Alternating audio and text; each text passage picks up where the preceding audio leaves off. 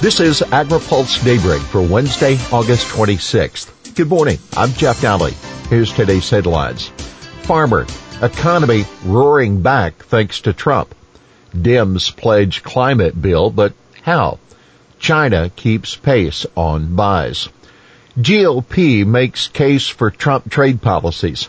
Republicans use day 2 of their convention to make a full-throated defense of President Trump's trade policies with testimonials of a dairy farmer and others. Chris Peterson, who runs a dairy operation with her husband in Grantsburg, Wisconsin, said Trump understands that farming is a complicated, capital-intensive, and risky business, and that his trade policy gave the Petersons the confidence they needed to rebuild their operation. She also praised Trump for his administration's response to the market disruptions that followed the COVID-19 shutdowns in March. Our entire economy and dairy farming are once again roaring back, she said. By the way, Iowa Senator Joni Ernst will be speaking at the convention tonight. Her campaign tells AgriPulse she will highlight American farmers and their mission to feed and fuel the world. The theme of Night 3 is Land of Heroes. Climate will be a top priority for Democratic Senate. Senate Democrats are promising that they will move swiftly to pass climate legislation next year if they win control of the chamber. But a plan they released yesterday leaves open the toughest question. What mechanism, such as a carbon tax or federal emissions limits, would be needed to meet their goal of making the U.S. carbon neutral by 2050? When Democrats retake the majority in the Senate, we will be unified to move swiftly on legislation to tackle the climate crisis, said Senate Minority Leader Charles Schumer, a New York Democrat. Passing climate legislation will be a top priority for Senate Democrats and for me if we gain the majority and I become the majority leader. Schumer declined to commit to ending the filibuster to pass a climate bill, but he expressed confidence he could keep Democrats unified. Our caucus from one end to the other is committed to strong and bold action on climate, he said. Keep in mind, Democrats controlled the Senate back in 2009 and couldn't agree among themselves on President Barack Obama's cap-and-trade plan.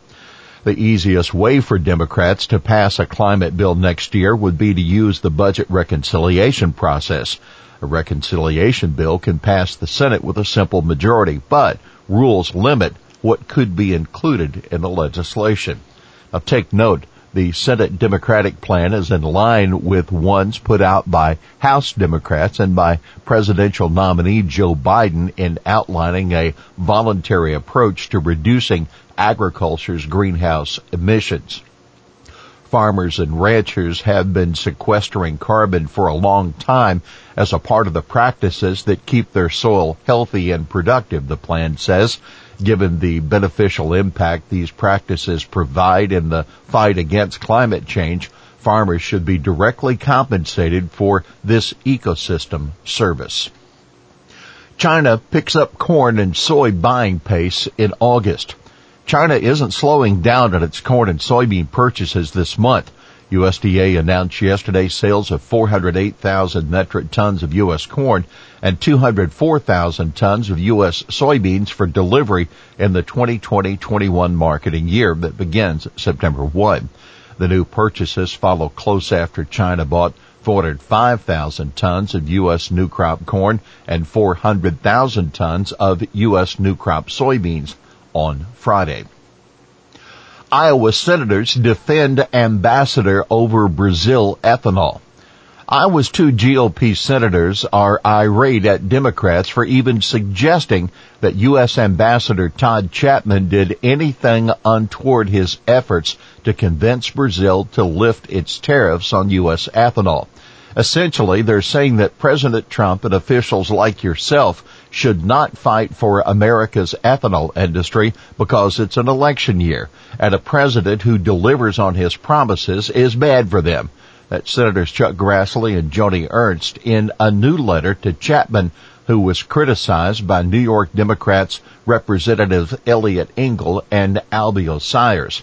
Engel and Sires sent their own letter recently to Chapman, asking him if press reports were true that he asked Brazilian officials to help Trump out in his re-election campaign by lifting the country's 20% tariff on U.S. ethanol. The two countries are now negotiating Brazil's tariffs at its tariff rate quota, which is set to expire next week. Wheeler, Perdue put focus on fertilizer innovation. EPA Administrator Andrew Wheeler and Ag Secretary Sonny Perdue will be discussing innovations in fertilizer at a press conference this morning. That's according to the Fertilizer Institute, the industry group that will be represented at the meeting. House Democrats probe food box management.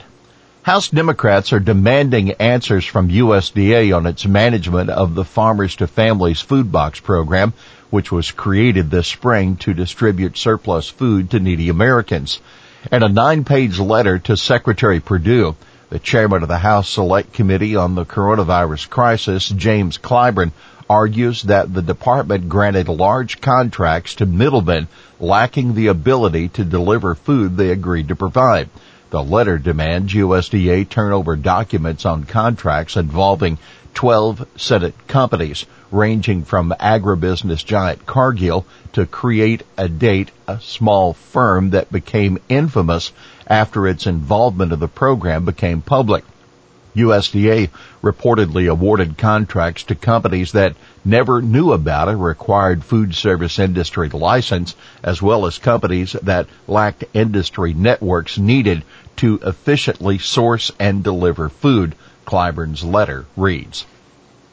USDA awards first urban ag grants. Some 23 recipients from California to Connecticut will receive about $4.1 million in grants and cooperative agreements to increase urban agriculture projects and eliminate food waste.